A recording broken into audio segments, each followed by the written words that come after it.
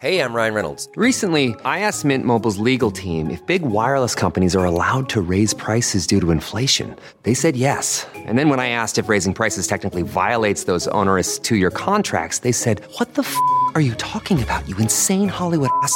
So to recap, we're cutting the price of Mint Unlimited from $30 a month to just $15 a month. Give it a try at mintmobile.com/switch. $45 up front for 3 months plus taxes and fees. Promo rate for new customers for limited time. Unlimited more than 40 gigabytes per month. Slows full terms at mintmobile.com. Audible is the destination for thrilling audio entertainment with highly anticipated new releases. The time is now more than ever to embrace the breathtaking, sinister, and shocking tales that can enthrall you, especially with brand new exclusive thrillers from best-selling authors who are guaranteed to keep you gripped, like Amy Tintera's Listen for the Lie. With exclusive thrillers from best-selling authors, captivating sound design, and dynamic performances, Audible brings these stories to life like never before. And as a member, you can choose one title a month to keep from their entire catalog. New members can try Audible free for 30 days. Visit audible.com/WonderyPod or text WonderyPod to 500-500. That's audible.com/WonderyPod or text WonderyPod to 500-500. Nearing 500,000 COVID deaths. A terribly historic milestone. New evidence about virus shots. That first COVID vaccination dramatically reduces your risk of hospitalization. Some United planes grounded. The FAA is ordering immediate inspections of this engine. Good morning. I'm Steve Kathan with the CBS World News Roundup. The United States is poised to reach 500,000 COVID deaths since the pandemic began. It should happen sometime today. 300,000 people died in the first 10 months, 200,000 since mid-December. President Biden plans to mark the milestone with a moment of silence and remarks at sunset at a White House candle-lighting ceremony. In Southern California, where the virus has hit hard, CBS's David Begnaud spoke to one man who's been busy helping families shaken by death. Meet Ken McKenzie. We actually have to give a reservation code to a family just so that they could be seen. When people call him, he says they usually want to interview him to decide if they want to use his services. But now... The first question is, are you taking cases? The panic in their voice is just so sad. McKenzie runs his own funeral home here in Long Beach, California. He is busier now than at any other point in the pandemic. A year ago, people were complaining about not finding toilet paper. This time of year, we're concerned because we're running out of granite for headstones. Among the nearly 500,000 people who have died with COVID-19, 3 members of the Rangel family, who McKenzie cremated. In a span of 16 days, all 3 of them passed due to COVID. Luis, Jerry, and Alma Rangel. My sister was alone. We had to watch her on an iPad take her last breath. I had to ask a doctor that I didn't know to hold her hand for me. It was the Rangel family walking into his funeral home with back-to-back deaths that just broke him. I have never broke down. I'm supposed to be the professional, and it was yet another death with the same family, and I sat there and cried with them. And Dr. Anthony Fauci tells CNN, even with the hope vaccines have brought, it's likely we'll still need to wear masks in public into next year. I want to see it go way down.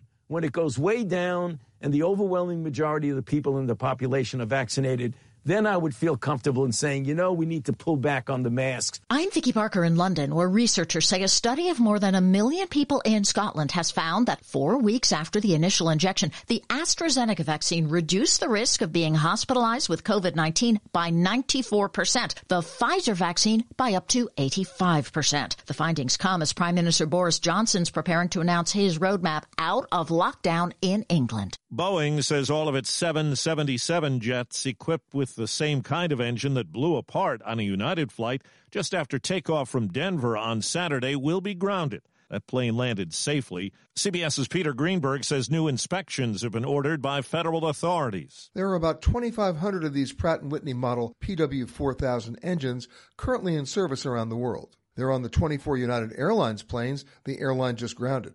United is the only U.S. carrier operating this engine model. A Dutch cargo plane with a smaller version of that type of engine also encountered trouble on Saturday, with parts of one engine coming off after apparently catching fire just after takeoff. Well, the lack of safe drinking water and soaring electric bills are the big problems for millions of Texans after last week's storms, frigid temperatures, and system failures. Power is back on and temperatures are getting back to normal. CBS's Janet Shamlian says many families face big insurance claims and are on the financial edge. I thought, oh God, not again. I can't do this again. Tabitha Charlton was playing cards with her twin daughters last week when she heard a pipe burst. My ceiling just caved in their bedroom. I don't know what to do. There was just water shooting out of the ceiling. Now the song and dance with her insurance company, a process she's all too familiar with. Charlton's home also flooded during 2017's Hurricane Harvey. Those claims settled just 12 days ago. When this happened, I walked out my front door and I fell to my knees and I sobbed. I can deal with the damage. That could be fixed. But another 3.5-year battle with the insurance company, I don't have it in me. The price tag for this storm could surpass Harvey's $19 billion in insurance losses. The Texas Department of Insurance suggests filing your claims as soon as possible, taking photos of damage, and waiting to make permanent repairs until speaking with the insurance company. Otherwise, they may not pay. As for Charlton, she says she agreed to receive less than half of the more than $300,000 she spent in Harvey repairs. And she still hasn't received a check. I was so close, and now it's all over again. San Antonio Mayor Ron Nierenberg says there needs to be a state investigation into how things went so wrong. This was a total failure by the state's energy management. They need to be held accountable, and in doing so, certainly not put the cost of this crisis on the backs of Texans. The confirmation hearing for President Biden's choice to be Attorney General, federal Judge Merrick Garland, opens today in the Senate. In his opening statement, Garland will tell the Senate Judiciary Committee he will ensure the laws of our country are fairly and faithfully enforced. He will also pledge to prosecute those who stormed the Capitol on January 6th. The hearing will stretch out over 2 days with a vote on Garland's nomination expected next month. Nicole Killian, CBS News, Washington. The head of the United Nations Nuclear Watchdog Agency says Iran will offer its inspectors less access, but will still allow monitoring of its atomic program. And Tehran insists there's been no direct dialogue with the U.S. about Americans detained in Iran, as a U.S. official suggested, and any communication has taken place through the Swiss embassy. And in Southeast Asia, large protests in Myanmar. The country's ruling military leaders have warned they will use lethal force against those who have joined a general strike sparked by the takeover by generals 3 weeks ago. Many factories and shops were shut down today. In New York City, 2 Central Park ice rinks that were set to close after yesterday will now stay open through the end of the season. The Trump Organization operates them, and the city said it intended to terminate business contracts with it after the Capitol attack last month. The pandemic has posed new challenges for Airbnb operators, and there's new friction some have with the home office. Many Airbnb hosts are looking for alternative options after dealing with pricey pandemic policies. According to the New York Times, hundreds of rental operators with more than 10,000 listings are pursuing legal action, while others are trying to book guests directly. Hosts claim a change in the San Francisco company's cancellation policy has cost them thousands in refunds. Airbnb says it's working to reduce tensions. Lisa Mateo, CBS News. In TV ads, Deion Sanders is known for his big, bright smile, but he wasn't smiling after his first college football head coaching win, even though his Jackson State team won 53-0. While the game was going on, somebody came in and stole every darn thing I had in my locker room, in the coach's office. Credit cards, wallet, watches. Police in Mississippi are looking into the theft. That's the Roundup. I'm Steve Kathan, CBS News. Jon Stewart here. Unbelievably exciting news. My new podcast, The Weekly Show. We're going to be talking about the election, economics, ingredient to bread ratio on sandwiches. Listen to The Weekly Show with Jon Stewart wherever you get your podcasts.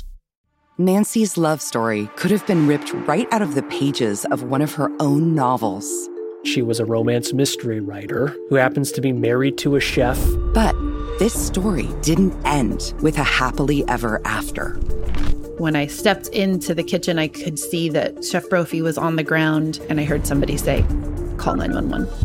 As writers, we'd written our share of murder mysteries. So when suspicion turned to Dan's wife, Nancy, we weren't that surprised. The first person they look at would be the spouse. We understand that's usually the way they do it. But we began to wonder, Had Nancy gotten so wrapped up in her own novels There are murders in all of the books. that she was playing them out in real life?